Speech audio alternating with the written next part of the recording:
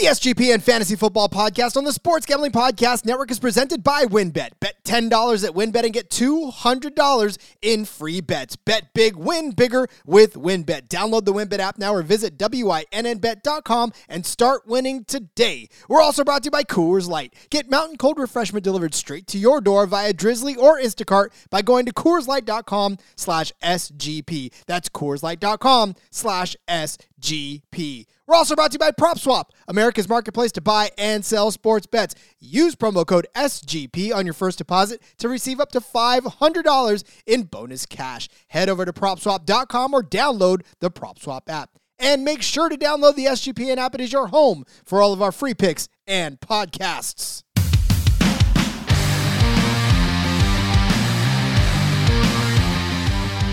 As we bask in the glow of post-first round NFL draft goodness, we are now, I had to put this episode out on a Friday because I couldn't do it on draft day with all of the craziness that was about to ensue with the NFL draft. So we are here today to actually react to everything that happened in round one, all of the madness, all of the late scramble, all of the who's going to take the first quarterback drama of round one. And I have brought in the Swiss Army knife of the SGPN, Scott Reichel. Scott, welcome in, and how are you feeling after post-first round hangover? Yeah, I'm feeling pretty good. It's nice to be back on the show. Been a while. Overall, I thought the first round was eventful. You had a lot of trades late, which didn't exactly surprise me because one thing about having a deep but not star-studded draft class is that you're going to see a lot of people trading up late in rounds to try to steal some quality players. The issue was there was no consensus number one pick. Not to mention the fact the quarterbacks weren't very good. We can get to that in a second. So Walker went 1. I wouldn't have taken him 1, but based on all of the signs that we saw leading up to the draft, it seemed like it was set in stone a couple of days before. But overall, I thought the same thing as usual. I thought most teams drafted pretty well. A couple of head-scratching picks. I was a bit surprised Malik Willis didn't go in the first round, which I think was one of the bigger surprises for me. I was also surprised that Pickett was drafted before Willis. I'm not surprised Pickett went to Pittsburgh, though. I feel like that was where everyone thought he might end up going, being the local guy, and how Pittsburgh, no offense to Mason Rudolph, but kind of needs a quarterback, so they decided to go with him. Overall, I thought everything was kind of eventful and fun and somewhat expected, but a couple of wrinkles in there. You? Yeah, so, I did a mock draft with Jeff Lambert of Going for Two, and he had about 5 or 6 of us that were all basically fantasy analysts, people that cover fantasy football mainly. And he even said it himself. He was surprised at the lack of actual fantasy-relevant players that were taken, or that really weren't taken within the first few drafts. It was all offensive linemen, defense. He just said, wow, we have not gone this deep in a mock draft in a long time without actually having to grab, or without having a running back, receiver, quarterback taken off the board. So, that's kind of the way the draft fell to the actual teams in the NFL. Definitely was my takeaway. Now, the wide receivers definitely made up for it because you had 6 of them in the first round. In fact, you had 6 of them in about the first 25 picks. And then you had a bunch of teams that kind of needed a receiver, like the Cowboys, for example.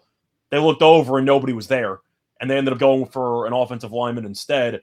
There should also be a decent amount of talented wide receivers going in the first couple of picks in the second round and most likely the third round, because it seems like receivers are the new commodity and running backs are a dying breed, because in most given years, Breece Hall was a lock for a first-round pick, and this year he was not. So it seems like NFL teams and front offices have fully made the pivot to taking young wide receivers in the first round over young running backs. What cracked me up the most is it was like a normal fantasy draft where you saw one receiver fly off the board and then all of a sudden everybody went on a run, and it was just like, oh my God, I got to get my receiver. So that was pretty funny. All right, well, let's talk about that as we load up our first 3 minutes on the clock. Again, it was about 5 picks in. We hadn't seen a single anybody come off. Then pick 6, pick 7, people were wondering themselves, all right, well, what are the Falcons going to do now that all we've seen is offensive linemen and edge rushers come off the board? Well, they decide that they're going to shore their losses from Calvin Ridley for the 2022 season, and they pick Drake London. Now, Scott, this was not the receiver that I think was the highest on most people's boards, so this shocked a lot of people. But Drake London out of USC, what were your initial reactions from him, and what do you think about him as a fit in Atlanta now with Marcus Mariota? It feels like deja vu because they did the same exact thing with Pitts last year. They needed help at basically every position. Now the quarterback position got worse because Matt Ryan's gone there, replaced him with Mariota, who was a wildcat quarterback all of last year. He barely threw the ball. So to address all of the other holes in your team, you took another wide receiver. Now, Drake London, I think, is talented. The one thing I'm confused about is why Williams slid a little bit because of the ACL injury, but London didn't slide at all when he had the serious injury last year as well. I know London's injury happened sooner, so he was probably more healthy at this point in time.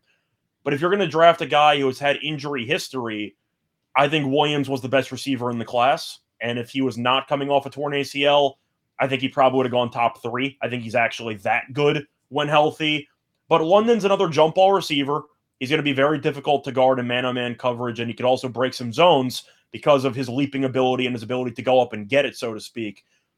I do wonder how much of his fantasy upside is going to be killed by Mariota being his quarterback, which is a conversation we're going to have because I don't think you like Mariota either as a fantasy option. I'm just going to go out on a limb and say that. So I think he's talented. If you're talented enough, you should find a way to succeed. And they have an offensive-minded head coach. I know that Smith's system was a work in progress last year, and the Falcons are still going to be terrible, don't get me wrong. But for London, I think he'll have a decent rookie year. You? Yeah, so, 1,084 yards in his junior year. Did not play a senior year, obviously, just a 3-year player in his career at USC. 2,153 yards, 15 touchdowns. The numbers don't lie. It's a Pac-12 school. It's probably hard to be a 1,000-yard receiver against some of those cornerbacks. But I will say that, to me, his fantasy upside does get capped by Marcus Mariota. You are absolutely correct. I don't think that this is a situation. And, of course, Kyle Pitts is there. So, yeah, it'll be a nice compliment for Kyle Pitts to have London on the other side, maybe to take a little bit of the heat off, especially now that Ridley's gone. But I'm not running after him in one of my first few picks of the draft, of my rookie draft. I just don't think his landing spot was fantasy-friendly enough for me to want to take a chance on him. Yeah, I'm in the same boat. Now, the touchdowns will be the saving grace because you're assuming jump receiver, you give him a bunch of one-on-one shots, back shoulder fades, etc. But you also have Kyle Pitts who does the same thing. So I am kind of curious how the red zone targets are going to play out between those two. But London's touchdowns should be a pretty solid plus for his entire career, pretty much. Well, and then you lose Matt Ryan, who I don't know that he threw a lot of red zone touchdowns anyways. The Julio Jones managers can attest to that. He's the red zone interception master, though, which I witnessed several times in his career. See? So, yeah, London's not going to be hampered by that at all. All right, so the Seahawks take an offensive lineman because they want to protect Drew Lock. But then the New York Jets started the big run on wide receivers, and they grabbed Garrett Wilson, who I think is safe to say that many people thought was going to go before, just like you had said too, before all of these guys. Garrett Wilson out of Ohio State now goes to the New York Jets. This team is starting to get young, Scott. It's starting to get fast. It was Wilson who was a 1,000-yard receiver at Ohio State as well. 70 catches in his junior year, 1,058 yards, 12 touchdowns. A massive guy that I think a lot of teams would be happy to have. But now, for better or for worse, he's a New York Jet. Yeah, for me, I think that Joe Douglas already deserves a statue outside of the building because he's done that good of a job drafting and just really acquiring talent for the Jets, who look like an actual football team right now, which is a step in the right direction, so congrats to him. As for the actual wide receiver class, I had Williams at 1, just based on the upside. I had Wilson at 2, and then I had London at 3. So I like Wilson a lot. However, I don't know how much of Ohio State's production is based on the lack of competition or the fact that the system is so built on just generating a ton of success. Because if you remember, Ohio State had a couple of receivers opt out of the bowl game, and the third-string receiver had 300 yards against Utah. So I don't really know what to think about this wide receiver depth chart for Ohio State. But from what I've seen, Garrett Wilson's very, very good, and he should be a consistent contributor in the NFL. Is he a game breaker? I wouldn't say that, but I do think he should complement Elijah Moore quite nicely, and I do believe he should end up having a solid season. Worst case scenario, he'll help out the development of Zach Wilson, but if I'm going to roast Drake London for having Marcus Mariota as his quarterback, for fantasy purposes, I got to bring up Zach Wilson because he was not very good last year. He also got injured, and even though I do think he will look better in the second year, mostly because he can't really look any worse, but I do think that Wilson will help out. But he's also capped because do you really want to start a guy week in and week out with Zach Wilson throwing him the ball? As of right now, probably not. And he's got two.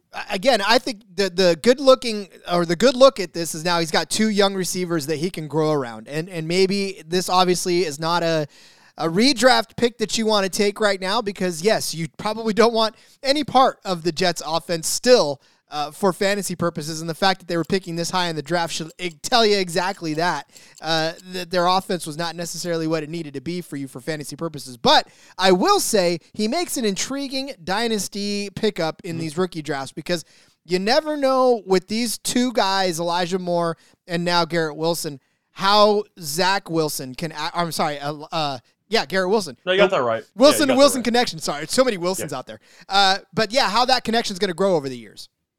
That's how I feel. Now, if you want to talk about some potential sleepers in fantasy, I know I just roasted them.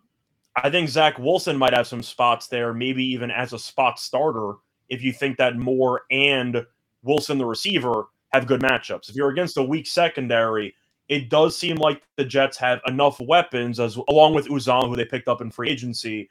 Wilson might have a couple of decent spots there to maybe be a plug-and-play. It'll be interesting to watch that Jets offense shake out, though. And, maybe the draft picks start to get later and later in the season for them, which would be a good thing for them, obviously.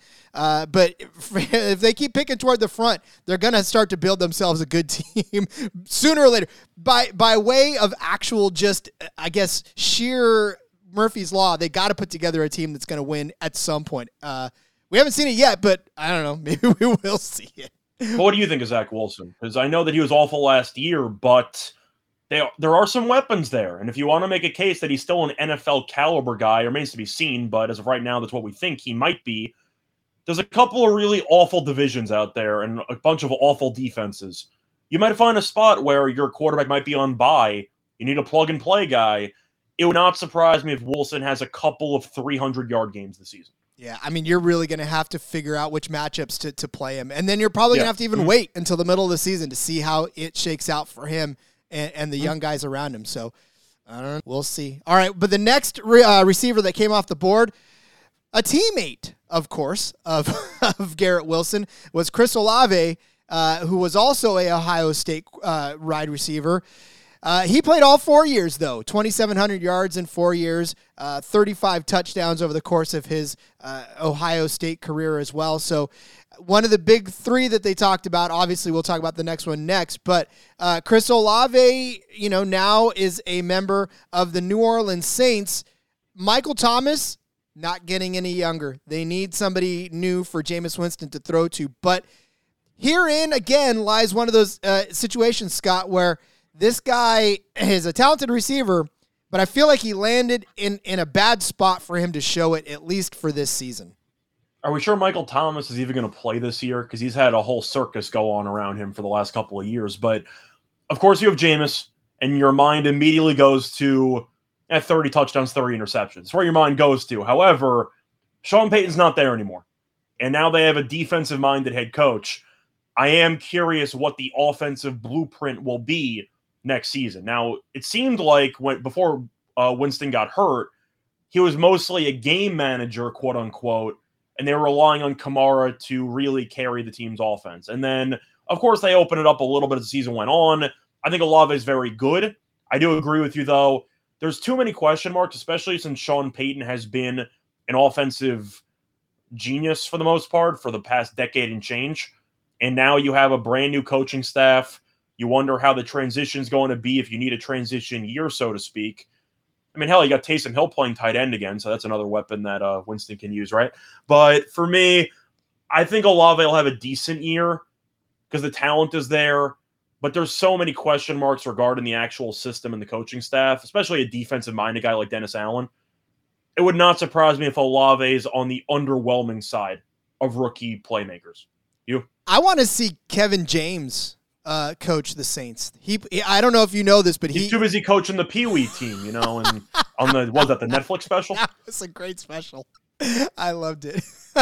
But yeah, so anyways, even Kevin James, I think, could make good use of Olave. But unfortunately, like we talked about, man, it's Jameis Winston. I can't really get excited about Jameis Winston as a fantasy quarterback until I see him do anything worthwhile. And that Saints offense, it's just touch and go. And it really looks good in spurts, and then it just looks terrible. So yeah. Olave, again, is not somebody in redraft that I'm really gonna spend a high draft pick on. And in fact, if he's sitting around for me in the last rounds after I filled out my starters, I may take a flyer on him, but not before I grab a guy like Garrett Wilson or maybe even Drake London just for the hell of it, just to see where I'm at if I'm throwing darts. So let's pretend in a perfect world that Michael Thomas actually was healthy and played 15 games this season, something like that, which I think is possible. He's a target merchant and he's a catch merchant. I mean, the last time we saw him play a full season, he set the all-time record for receptions. So if you're looking at a situation where New Orleans probably leans on him for the majority of the pass-catching responsibilities, then there's a decent chance Olave ends up in the indirect doghouse because most of the targets are going to Thomas. A la Brandon Ayuk, yeah. I suppose, if we're getting down in the nitty gritty of it. Yeah. So, proceed at risk, but I don't think this really helped his fantasy value at all. I think he'll need a year or two before he finds a solid footing in the league. Dynasty, are you taking him? Oh, boy. Or where would you take him, I guess? If the price is right for everybody. It would be I'd say it would be middle to late, but it's one of those where I can afford to wait on him. If the value's there at that point, I'll take him. But I'm not jumping out of my chair needing to get this guy. Well, we'll turn over to his former Ohio State teammate who transferred to Alabama and had a gigantic year. You got to think that in a situation like Jameson Williams was in, he was behind those guys, had really a lot of targets to fight for. So, yeah, moving to Alabama for him was probably one of the better things he could do for himself, especially for his draft stock. As he came over to Alabama in 2021 for his junior year, went off for 79 receptions, 1,572 yards, 15 touchdowns. Basically put up numbers exactly like the two that were before him, but he had to do it in a different school because he had to fight for field space. So, but now he finds himself as a member of the Jared Goff-led Detroit Lions.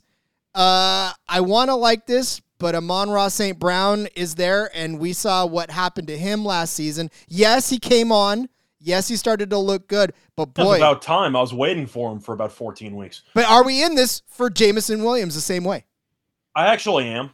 I think Williams is the type of guy that will be a boomer bust fantasy prospect week in, week out to start. Because even though he was an underrated possession receiver at some point in Alabama, he was mostly the Deshaun Jackson of the team. He was going to have 3-4 receptions, 150 yards, and 2 touchdowns. That was kind of the stat line he was going for. Now, the reason why I think that him and St. Brown can coexist is because Amon-Ra turned into a bit of I don't want to say a slot guy, but that was kind of where he was positioned most of the time on the field. We saw Josh Reynolds have a couple of big receiving games from some long scoring plays, and I think that Williams can fit that role quite nicely, where his explosiveness, assuming the knee's fully healed and assuming that he's ready to go, I do think he's going to give opposing defenses problems because he can really take the top off. And if you're talking about a situation where defenses are playing zone, I think he can find massive holes in the middle. Goff, no matter how bad you think he might be, he has always thrown a really pretty deep ball. That has always been one of the pros of his entire career. So when it comes to deep ball quarterbacks, I actually like Jared Goff matching up with Williams. I think he's going to do pretty well. And they also play in a dome, which helps. Dome football. Don't tell Colby that. He hates dome football. But good yeah, for fantasy.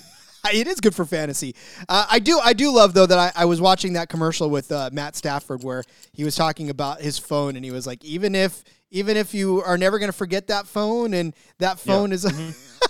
But I mean, I have a feeling that even Stafford would be a better pick for where Jameson Williams is going to end up than Jared Goff. But yeah, I mean, look, this team's only got to get better, right? I mean, Jared Goff is not a terrible quarterback. He's just not the one that you remember him as from the last couple of years. The one fluke year with McVay. I mean, you could just say it how it is. But once again, the one, I'd say, area that I do think he excels in, it's not many, but it is a deep ball throwing. And I'm not going to say that he's as good as Wilson, but if you want to just go based on ball placement and arm strength, he's probably a top 10 deep thrower in the league. Well, we'll have to see. And as far as fantasy is concerned, do what you will with this one, because this is the I really like Williams. The thing is, he might turn into a massive flameout guy in the pros and in fantasy because you're banking on those big passing plays. But I do really love the upside with Williams. And if you're looking for a guy who is in a division which, to be honest, I think is okay. Green Bay's been falling off. The defense is okay. Minnesota's defense has been underwhelming for years. Same thing with Chicago. So I do think there are some holes potentially in some of those secondaries. I like Williams a lot. I'm relatively bullish on him as a prospect. I'm assuming you like him, but not as much as I do. I mean, probably not as much, but I would say that we'll just, like I said, we'll just have to see, because this is a lot of whether or not Jared Goff can turn it around in Detroit and figure it out like he did with the Rams. So, or they don't, and you get a bunch of garbage, and they get a bunch of garbage time yards in the fourth quarter. This is true too. Football has a lot to do with just sheer garbage time if you need it, which is something the next team that took a wide receiver could see a lot of too, and that is the Washington Commanders, the newly minted Commanders. As they look, there was all kinds of madness that happened in between these picks too. There was trades, there was just all kinds of sheer good old-fashioned shenanigans, and this one came by way of Indy, by way of Philly, by way of New Orleans, by way of Washington. And they chose their wide receiver, Jahan Dotson, who will now line up across from Terry McLaurin.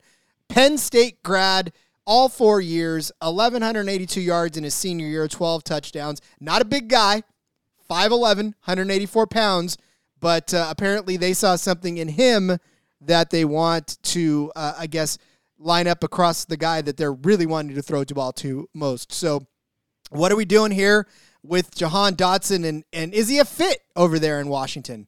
He had 1,100 plus yards with Sean Clifford throwing him the ball. I'm a fan because I don't like Sean Clifford at all. But you're looking at Dotson. He had a couple of really great one-handed catches against Ohio State. That's the main highlight people show. That's why they know him. But if you watched him in the Big Ten, which I did, he's extremely talented. And I do believe that he is a good fit. Now, the quarterback situation for Washington, I'm not a big Carson Wentz guy, but we can cross that bridge when we cross that bridge. As for Dotson, he also gives you special teams value. And if your fantasy league does factor in punt returns, kick returns, stuff like that, I do expect Dotson to be the returner. So you might have some extra special teams value if he has 2 return touchdowns in a season. But when it comes to McLaurin, I think it's actually going to boost his value because teams can no longer shadow him over the top, which is kind of what happened last year. The overall fit, I think, is okay. But it really comes down to if you think Carson Wentz has any talent left. And I do think that Wentz held back some wide receivers in Indianapolis last year. I was a big Pittman guy. He ended up having a couple of good games. But for the most part, you're looking at Wentz going, what are you doing for about 75% of the game? So I think Wentz is going to be hit or miss with this team, which means I'm a little bit low on Dotson this year. But for overall talent, he should be a very consistent contributor for the next 8 years. I think he's a very, very solid football player. And Wentz could be one and done in Washington too. I mean, that could happen. It very well. And so now if you take a chance on Dotson, then you may get a better quarterback next year, and you're sitting pretty, especially in Dynasty. I mean, obviously in redraft, I'm not going to have any part of him in redraft at all. I'll let somebody else have that headache. I'm going to wait until maybe next year, or when we find out with more certainty if Wentz can A, still play decently, and B, if he's still going to be on the team. But when it comes to Dotson, I think we can agree that when it comes to just overall Swiss Army knife potential, Dotson can do a lot of things for a football team. I want more teams, more leagues actually, to start counting return yards for players. I don't think there's enough of that out there. I love it in the CFL. I think the NFL should do it. How about you? I'm in for it. The thing that's weird about leagues is that for punt return touchdowns, the player gets the touchdown, but also the defense gets the touchdown, which we're just handing out an extra touchdown now. I don't know how that works, but I can understand that. It would have to be on some serious decimal point thing, like point something per yard. Like, it would have to be something crazy. But if you want to talk about some random touchdowns that might appear for Dotson, I think we would agree together he should be the returner on this team. I like it. And like I said, go add some return yard. Even if it's a quarter of a point per yard, that's even better than nothing for a returner. Because, you know, they need love too. But also who needs love are the next 5 players that we're about to talk about. We will come back from the break it down. We got a couple more players, but then we've also got to talk about some of the massive happenings as far as the players that got traded to make room for some of these other players on the back end of it. So we'll come back with more here on the SGPN Fantasy Football Podcast. Hang tight with us as we talk to you about WynnBET. Make sure to get down on the WynnBET. Bet $10 to win $200 promotion where a $10 bet qualifies you for $200 in free bets. Plus, the WynnBET Casino is offering a 100% deposit bonus up to $1,000. And of course, don't forget to get involved in their same game parlays with the Wynn's Build Your Own Bet feature. All users, all of you, can receive a $20 free bet when you win, lose, or push a 3+ leg Build Your Own Bet parlay between Thursday and Saturday. You could take advantage of the offer on the NBA playoffs if you want. There's so much to choose from, and all you got to do is download the WynnBET app or visit wynnbet.com to get started. Offer subject to change. Terms and conditions at wynnbet.com. Must be 21 or older and present in the state where playthrough WynnBET is available. If you or someone you know has a gambling problem, call 1-800-522-4700. We're giving away $500 in our NFL Draft Props contest. Just go to sportsgamblingpodcast.com/draft or click the contest tab in the SGPN app. If you're the winner, you get it all. It is a hectic time of year between NFL drafts, weddings, graduations, spring sports, and so much more. We're busier than ever right now. And if you're like me, you forget to take a second for yourself. So this season, take a second to enjoy an ice-cold Coors Light because you, I am talking to you as I always am, deserve a beer that is made to chill because you're just like me. I know you are. You feel like you're always on. You got work. You got friends. You got family. There's a million pressing social issues out there that demand your attention, and you need to be on 24/7. And sometimes, more often than not, you just need to turn it off and hit the reset button. That is when you reach for an ice-cold Coors Light because it is made to chill. And as I tell you every single time, it takes the guesswork out of it. You don't even got to think about it. You see the blue mountains? They turn blue. It's time to drink it because it's cold enough for you to drink and enjoy. It's crisp and refreshing. As the Colorado Rockies themselves, it's perfect for a moment to unwind. So when I need a second for myself, I reach for the beer that is made to chill. Go get Coors Light delivered to you straight to your door via Drizzly or Instacart by going to CoorsLight.com/SGP. That's CoorsLight.com/SGP. And remember to always celebrate responsibly. Coors Brewing Company, Golden, Colorado. We're brought to you by Athletic Greens and their AG1 supplement. What is this stuff? Well, with one delicious scoop of AG1, you're absorbing 75 high-quality vitamins, minerals, whole food source superfoods, probiotics, and adaptogens to help you start your day right. Special blend of ingredients support your gut health, your nervous system, your immune system, your energy, recovery, focus, and aging. All of those things, and more importantly, it only costs you less than $3 a day. You're investing in your health, and it is cheaper than that cold brew habit that you keep trying to kick over and over again. AG1 supports better sleep quality and recovery, and Athletic Greens has over 7,000 5-star reviews. And to make it super simple for you, because if you're like me, you want everything super simple for you, Athletic Greens is going to give you a free 1-year supply of immune-supporting vitamin D and 5 free travel packs with your first purchase. First person too. All you have to do is visit athleticgreens.com/SGP. Again, that's athleticgreens.com/SGP to take ownership over your health and pick up the ultimate daily nutritional insurance.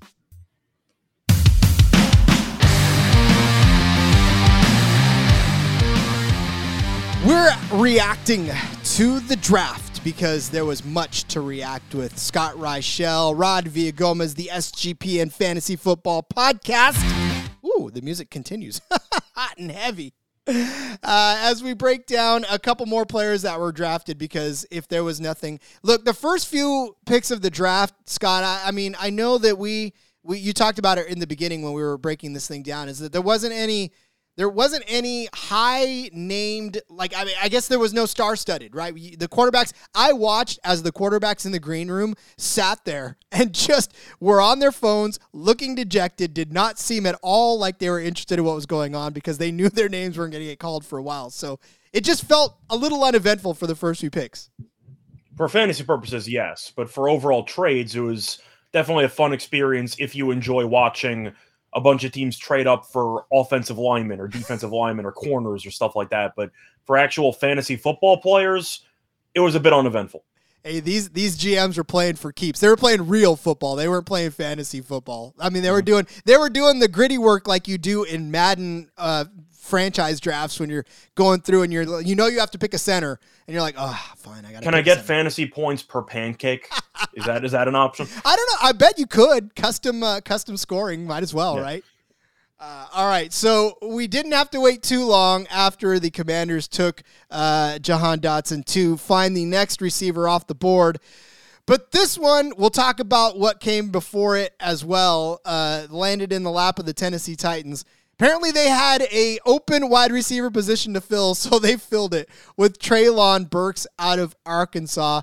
Treylon Burks came in with a 1,100-yard season himself, 11 touchdowns out of Arkansas in his junior year. Caught 66 passes. Really, 6'3" guy, so he's pretty big, pretty tall. We've seen this story before, right, in Tennessee. But now, all of a sudden, his prospects are looking a little bit better, although I'm not sure what you feel about it, Scott. But I'm sure Treylon, happy to see where he's landed, kind of sad to see maybe who he's not going to be with anymore. I mean, it's process of elimination, though, for fantasy purposes, because I think Burks is a talented receiver. I think he's a little bit raw. So originally I was kind of hesitant on making a fantasy investment on him, but you look at the spot, and who else do they have to throw the ball to? I mean, you lose A.J. Brown, who did pretty much all of your heavy lifting offensively. They cut Julio Jones, who I'm sure half the people forgot was even there because he was a non-factor last year. And you're looking at a spot where even though Derrick Henry should touch the ball a lot because he's Derrick Henry, you got to throw the ball occasionally. And right now, who's the number one? Is it Burks? Like, I don't know.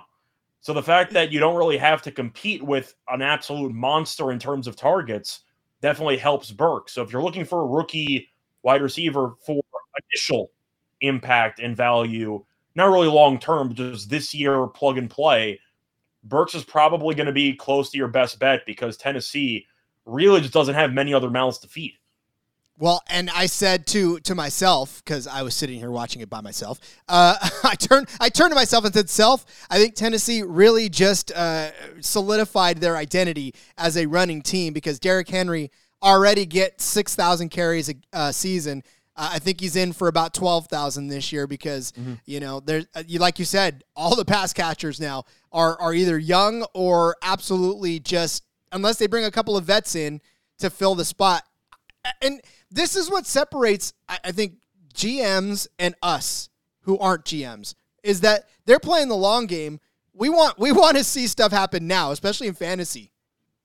I think long game, the idea is Tannehill's not going to lead us there. We kind of have to stall. At least that's my impression. I don't want to say that teams that just made the playoffs last year are already planning for 4 years down the road. But I think we can agree when you're paying that much money to Ryan Tannehill, you're not going to win a title.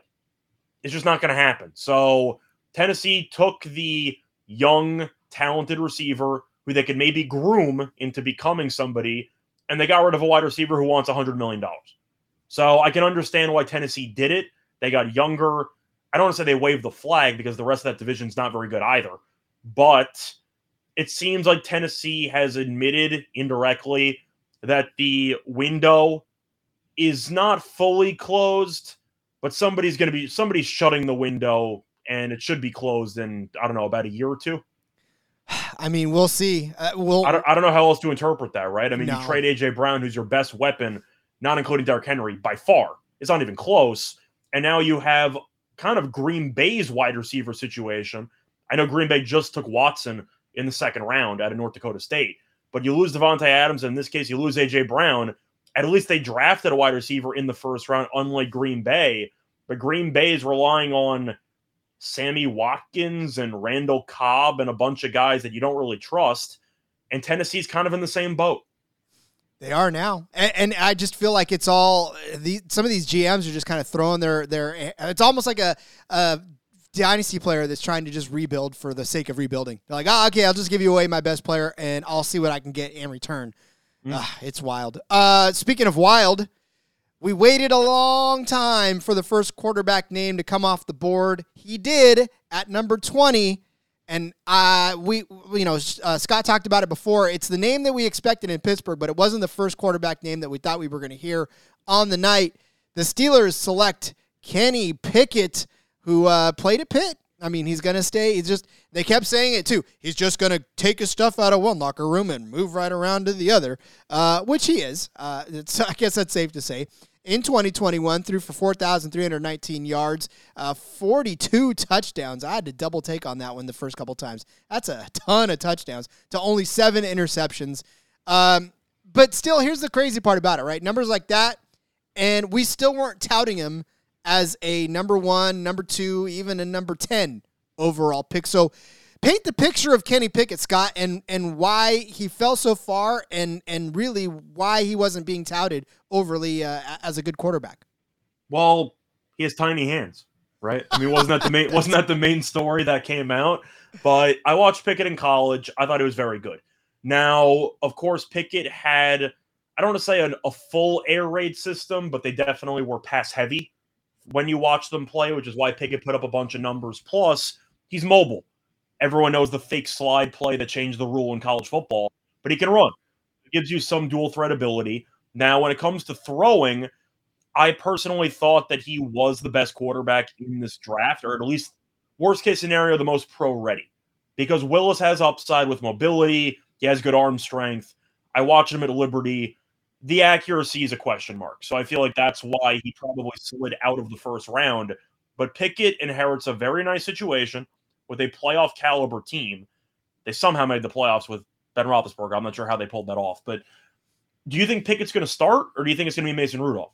So, and when you do this, I have a feeling that they've seen what they got in Mason Rudolph. He's not the future. They know this, and they've known this for a very long time, which is why I don't think Ben went anywhere for a while. I mean, because they just knew that they didn't have anybody ready in the back. So it was also a pretty big check. Oh, it's a separate story. That's okay. Yeah. Yeah. I mean, who's going to turn down that amount of zeros? Yeah. But what I will say is that we've watched now for the last couple of seasons, especially well, even last season for the better part of last season, where Zach Wilson started, where Mac Jones started, where obviously Trevor Lawrence was going to start, but like these guys are drafted now to start, and in Pittsburgh, I think they know they don't have a quarterback that can groom him the way a Ben Roethlisberger could groom a guy like Kenny Pickett, right? So I don't know that they're going to try to take a chance on sitting him a couple of years so he can get seasoned, because the best seasoning for a guy like Pickett, I think, is to be at the helm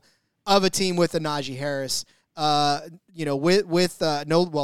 Juju Smith-Schuster anymore, but Deontay Johnson, like these type of guys that are going to be there while they're there, I think are going to give him a better shot to win now than if he waited a couple of years. So do you think Pickett's going to be starting week 1? I think he's going to be starting week 1. I absolutely do. I don't think that they have any trust in Mason Rudolph to actually. They say they did, right? They were like, yes, Mason Rudolph can be our starter, and then they pick Pickett, which everybody knew they were going to pick an eventual franchise guy. But I mean, if you're going to spend a guy in the first round like that, I think he's going to follow the trend and start. I personally agree. If I was betting on Rookie of the Year, Kenny Pickett would be my first choice. Now, I'm aware that his odds are probably the lowest because he's in a very good spot, and winning matters, especially when your team is going to be on TV all the time. I'm assuming Pittsburgh will be. But you're looking at the weapons. They lost Juju. but they still have some guys. We know Najee Harris can catch a bunch of passes out of the backfield, but he's a lot better than Big Ben. And I do believe that Pickett can also, I'd say, look a little bit wise beyond his years in this spot. Now, the question you have for Pittsburgh, can the offensive line block anybody?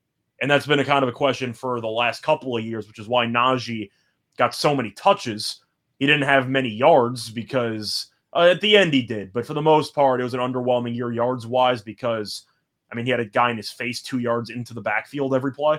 But I like Pickett. I think he's in a good spot.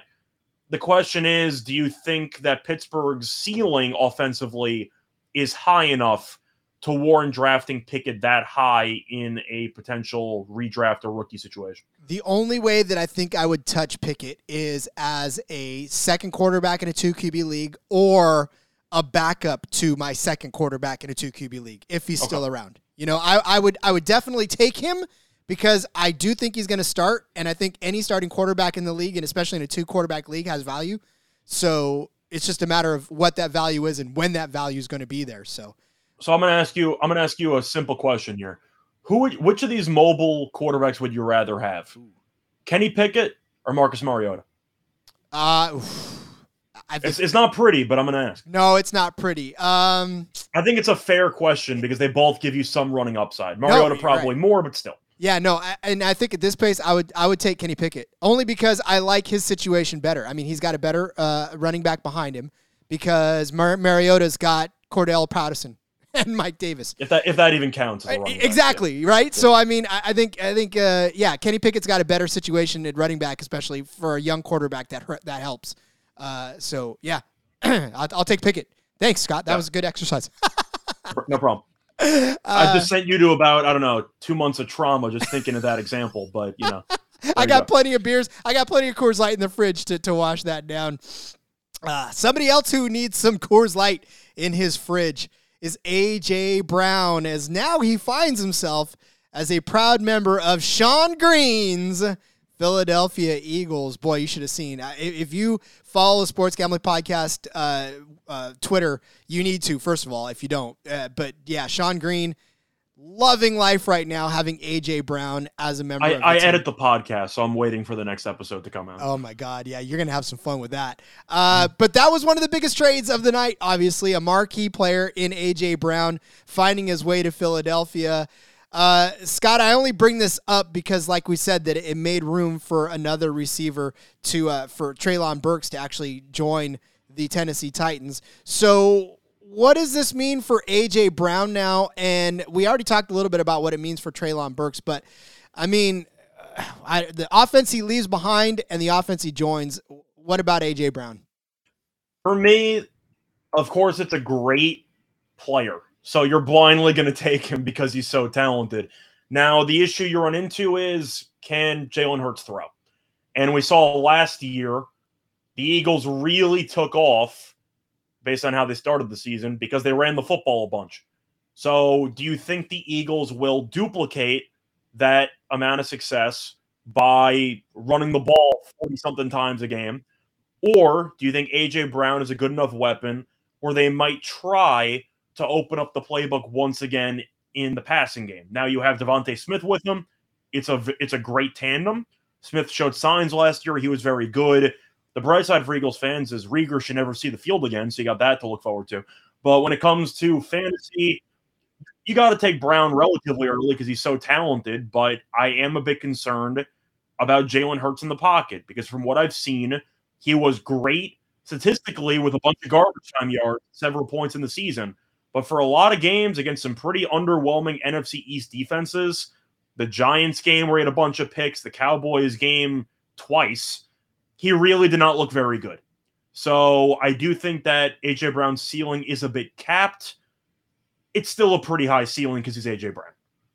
Yeah, and, when you looked at the depth chart before he got there, Devontae Smith obviously would have been that wide receiver one, but, Quez Watkins not going to do you a whole lot of good. Greg Ward, it was just a very underwhelming, just like you said, Jalen Reagor, even Zach Pascal coming over. This was not an overwhelming group of wide receivers, so he definitely comes in, takes a clear number one role, but like you said, this is not the A.J. Brown of the Tennessee Titans.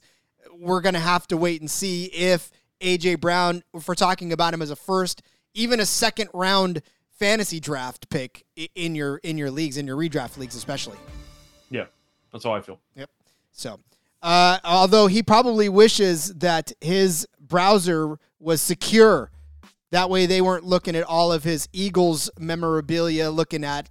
But did you know, that was a weird segue, I'll take it, that browsing online using incognito mode doesn't actually protect your privacy? That's right. Without added security, you may as well be giving away your private data to hackers, advertisers, your ISP, and even GMs from opposing teams. That's why I use IPVanish VPN to make it easy to stay truly private and secure on the internet. IPVanish helps you safely browse the internet by encrypting 100% of your data. That means your private details, passwords, communications, browsing history, and more will be completely shielded from falling into the wrong hands. Even your physical location will be hidden.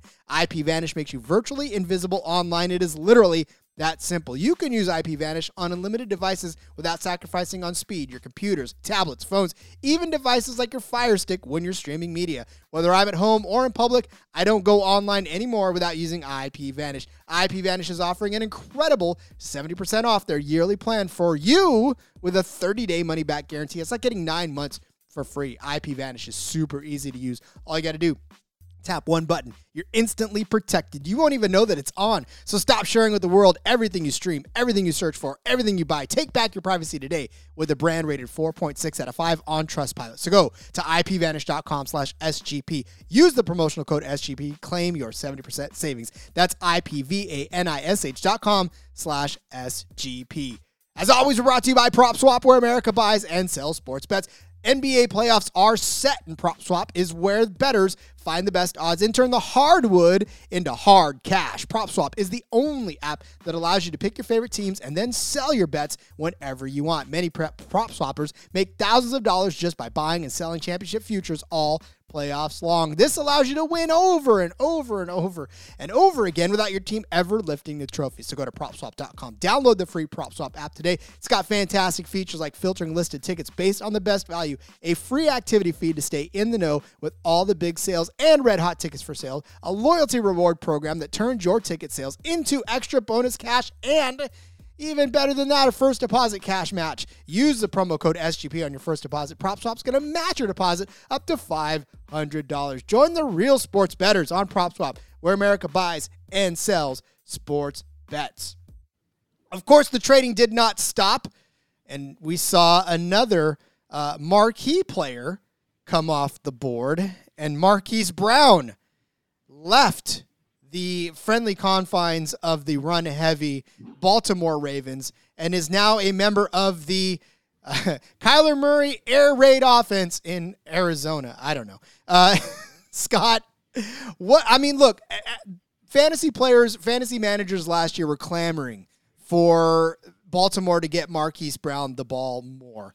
And he did. He had a 1,000-yard season on a team that basically rushed every single down that they could, but yet still managed a 1,000-yard season. But now he goes over to Arizona.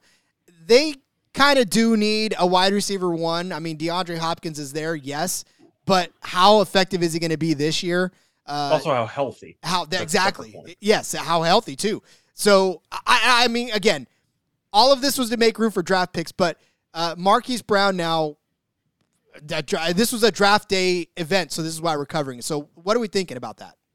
Well, first of all, if you think that it was a bad move for Arizona, I can understand it. However, since they got Marquise Brown to replace Christian Kirk, they saved $84 million. So congratulations to the Arizona Cardinals for saving money there. Shout out to Jacksonville for ruining the entire wide receiver market. But for the actual trade itself, for fantasy value, there's got to be some. You're looking at the air raid system with Kingsbury, and they will have to throw the ball. So if you're looking at a deep ball thrower like Kyler in a system that loves to really air it out there, and the fact that Kyler is able to run around, buy time, and even make something out of nothing, I do believe that provides a lot of opportunity for Marquise Brown to have over 1,000 yards once again. Am I a big fan of him as a player? Not really. I think he's a bit streaky. He has upside, and he could take any play 70 yards for a touchdown. but he's going to drop a lot of passes, and you won't notice him on the field about half the time. But the other half, he's good. So if you're looking at a situation where Arizona should throw the ball a lot, and they really might rely on him a lot if Hopkins gets injured once again, which is a possibility, I think he's got fantasy upside. Realistically, I don't love the move for Arizona, but I'm not a GM. I'm talking about fantasy purposes. So I think Brown has some fantasy value. I think he slides deeper into a wide receiver 2 role than anything. Or really, worst case scenario, a 1A, a 1B rather, to DeAndre Hopkins 1A. Because they still have Zach Ertz, who they love to throw the ball to as well. So, it's just a matter of now he goes from a team where he was probably, if there was a main passing threat on that team, he was the main passing threat, to now at least the second or maybe even third on the line in a team that, still has a good running back as well in James Conner. No, he's literally just substituting for Kirk. And Kirk, most of his production came on relatively long passing plays. He had the one game early in the year where he had a couple touchdowns. I forgot if did he have 3 against Tennessee or he had 2? Wouldn't have to pull I don't remember, but he had a couple. So that definitely front-loaded his overall season production. But Kirk was a big play guy. And they got a cheaper version of him who is still very talented. And even though it's kind of a mixed bag with Brown, for fantasy purposes, he should get some targets and he should have a decent amount of touchdowns.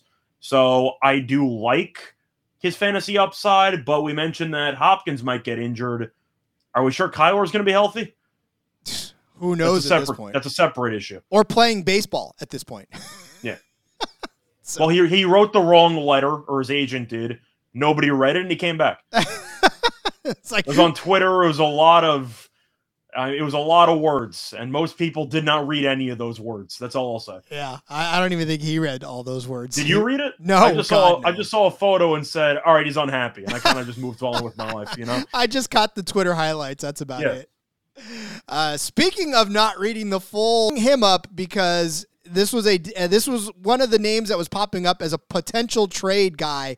That was going to be the Niners making a move to get in the first round by leveraging the unhappiness, I suppose, of Deebo Samuel in his current role to try to get a first-round player. That did not happen. But, Scott, I'm asking because the draft is not over, and there's still some wheeling and dealing to be done. So I read a tweet, speaking of Twitter, that I can't remember exactly who it was, but saying Deebo was not going to be a Niner past the end of the draft, to which Trey Lance promptly just said, go ahead and shut up. So I'm hoping that Trey Lance is correct and that Deebo stays in San Francisco. But what are you feeling about this? Well, by the way, just to ask, is that starting quarterback Trey Lance that said that, or backup quarterback Trey Lance that said that? Once again, we'll see. If Jimmy G is still there, I got to think it's still his job. Really? I'm surprised no team wanted to pick up that contract. I'm shocked. That's the thing that you run into in the NFL. A quick segue before I get back into the actual question at hand. People always say, what about Baker Mayfield? What about Jimmy Garoppolo? All these guys. You realize you have to pay them, right? I mean, the fact that the Colts somehow unloaded that entire Wentz contract, I mean, just tells all you need to know about Dan Snyder owning a football team, because that's an absolute just disastrous trade for Washington. I can't believe the Colts got away with theft in broad daylight. But to go back to Deebo Samuel, I'm not surprised that he's still on the team because we saw what A.J. Brown was worth. And I mentioned as a joke, the Jaguars ruined the wide receiver market. I'm serious. I'm serious in a joking manner because they did ruin the entire wide receiver market. It's the equivalent of the Ravens giving a max contract to Joe Flacco, and suddenly every other quarterback wants $40 million. That's kind of what we have in the wide receiver market right now. Plus, Deebo said publicly, I don't want to be a wide back. I want to be a wide receiver, don't really want to take handoffs. And that was the entire reason why he was so valuable the entire season. So he doesn't want to publicly at least admit that, or he publicly admitted he does not want to do the main thing that made him so successful in the first place, which doesn't really make any sense at all. But am I surprised he's still there? No, because in order to keep him, you have to pay him. And if A.J. Brown got $100 million, he's probably getting $120 million. And most NFL teams don't want to pay a wide receiver who's been injured occasionally throughout the first couple of years $120 million. So I'm not surprised he's still there. I find it just really interesting, too, if we're really thinking about this, that he defined the wide, I like what you call it, the wide back role in the NFL, so much so that offenses started copying it by the end of the year. You saw a lot of that go on, right? He redefined the role, and then he was like, you know what, I don't even want to do this anymore. I'm out. He ends up ending the interview with the quote, and the agent just slaps him across the face. Like, what are you doing? That's the main reason why he had that much value in the first place. I don't want to do the thing that actually changed the way people actually run their offenses. Well, I'm gonna ask you though, because you're a Niners fan. Assuming that Deebo is there to stay for now, would you pay Deebo Samuel $120 million? We have seen, because he's so valuable to your team, but at some point you got to draw the line in the sand and say, I'm not paying a wide receiver this much money, especially one that's been injured on occasion and he's been banged up a lot. You basically laid it out for me too. That's exactly it. You cannot set this and we've done it. I mean, the NFL's done it time and time again. They set this precedent where the Jaguars sabotaged the wide receiver market. Yeah. I mean, that's what happened. Yeah, and you're just going to see salaries like get out of control, just completely out of control to the point where the cap is either going to have to raise or they're just going to have to realize that they can't keep spending obscene amount of money on just everybody. Every position, defensively, offensive linemen are getting record contracts. It's just, it's so crazy. So for me, I know I've been in the like pay the man camp, but you're right. There is a certain point where you pay one player too much, the rest of your team starts to suffer. And that one guy cannot be every position on the field. And if you pay him more than the sum of the offensive line that protects him, or not protects him, I mean, like quarterback-wise, or blocks for the quarterback that throws to him, and they start letting people get to the quarterback and they get sacked, then what good is that $120 million you just spent when the guy can't even catch a pass? Yeah, and I know that the NFL is starting to – it's not even starting. It just fully is a passing league at this point, which is why running backs have been falling in the draft. I saw Breece Hall ended up going to the Jets, so they got another weapon there for Zach Wilson. Oh, wow. But in comparison to the running back market, I feel like what's going on with wide receivers might be the exact same thing that happened to running backs, where you are paying a bunch of these guys a bunch of money and you realize that the rest of your team had to suffer because you were paying a bunch of money to guys who have the ball in their hands on occasion. Now, running backs have the ball in their hands more than wide receivers, but you throw the ball a lot more than you run the ball in today's NFL. I think at some point, teams will pull a 180. I don't know when it's going to be, but I do believe that Tennessee laid the framework of trading your star wide receiver before the massive contract and relying on a bunch of young rookie plug-and-play guys. We saw it with running backs. I think we are slowly going to see it happen with wide receivers because right now these positions are out of control, or the contracts are out of control. You're paying $120 million to a guy. Now, Deebo's case, he touched the ball more because he ran as well, but if you're paying 7, 8 times, 9 times maybe at most, 10 if you're really lucky, like you're paying them $100 or $12 million per times they touch the ball. So it's the way that I look at wide receivers, no matter how good an overall team is. I know, of course, Cooper Kupp was arguably the best receiver in the league last year, and they won a Super Bowl. So I get that this year might not be the best time for me to make this point, but in my opinion, I believe that wide receivers and running backs are icing on the cake. I feel like the most important positions are going to be the interior, either offense and defense. Of course, you got the quarterback, and then you have corners, in my opinion. I believe that those are the most important positions in football. The contracts somewhat reflect that, not really. But if I'm going to ask you right now, would you rather pay a premium price for an elite wide receiver, but you have to let go of your starting left tackle, your starting right tackle, and potentially a starting defensive lineman? Or would you rather keep the foundation in place and maybe settle for a B wide receiver? I'm going to go with the consistency at more positions. I'm going to choose option B personally. And that's exactly it. Because like I said, that's what's going to happen. Yeah, you can't, the quarterback's got to be upright to throw. And the defense has to be able to stop the other team from scoring if you want to win the game. So Yeah, I mean, one guy, one receiver, one running back can be a game changer, but they can't win you at 16, 17 games a season. It's just, it's impossible. So, and I think that's what's happening, and that goes back to my running back point. A running back can't win you 15 games in a season.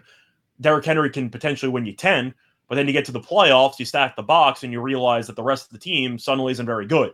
And even though Cooper Kupp, of course, had a lot of help, you had Odell who got there, who was unbelievable. You had Stafford, who was getting paid a bunch of money. He was great. I think the Rams are an awful example because they're like the Dodgers. They just have infinite money, and I'm not sure how they afford to pay for any of these people.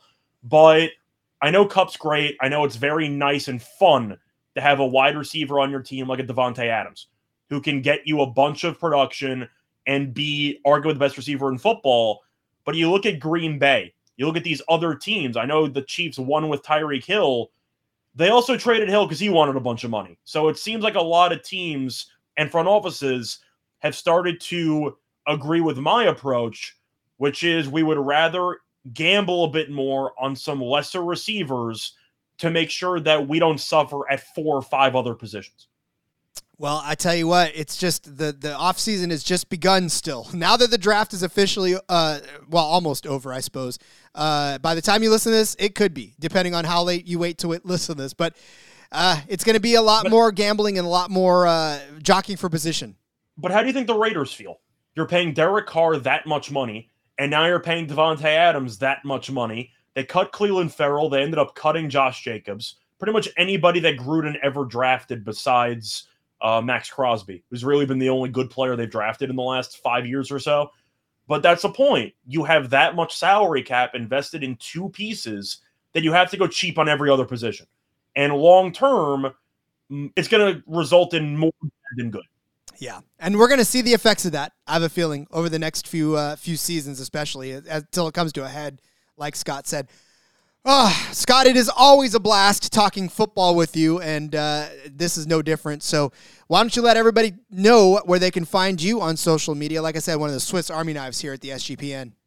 So you can find me on Twitter at Reichel Radio, REICHEL Radio. Besides that, on the NBA Gambling Podcast once a week on Thursday. I'm on the Propcast every Wednesday. A couple of guest spots also in between, doing a lot of editing for the Die Hard Eagles podcast, for the MLB Gambling Podcast, the NBA Gambling Podcast, the Propcast. Yeah, I don't sleep much, but either way, it's been a lot of fun being on here. Also doing some editing for this podcast when Terrell's going to be hosting some episodes. But before I fully wrap up, I do want to ask you, since we talked about a lot of the round 1 guys, I mentioned that Breece Hall went to the Jets. Great acquisition. The Jets actually traded up to get him by about a spot or 2. You have him and Michael Carter.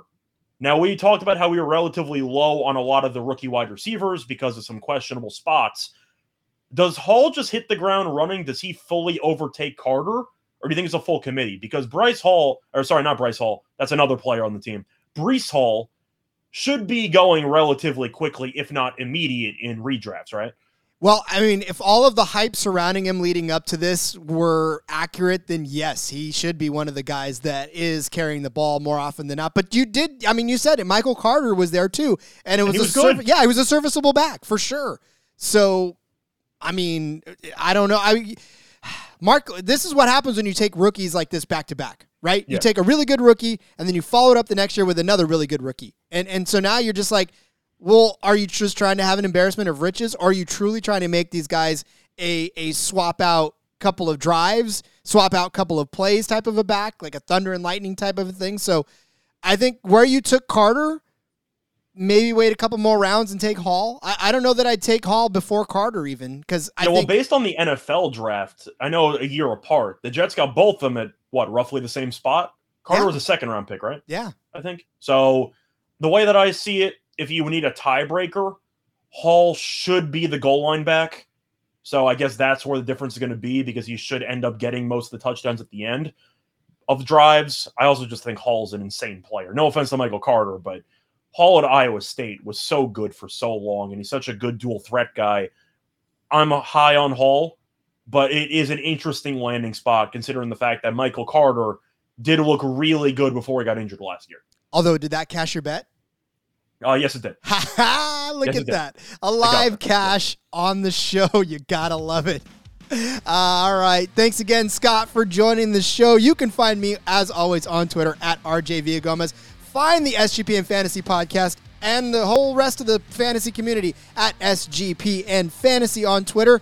Subscribe to this on the SGPN app or anywhere where you get your favorite podcasts. And as always, just keep up. Tuesday, another USFL day. Thursday, we come back and we talk about some Devy. Woo, let's get into some Devy stuff, folks. If you want to really get deep in the weeds, stick around for Thursday's podcast. We're going to teach you how, we're going to teach you who, we're going to teach you why to play Devy football. So until next week, everybody, enjoy your weekend. Enjoy the rest of the NFL draft. And as always, let it ride.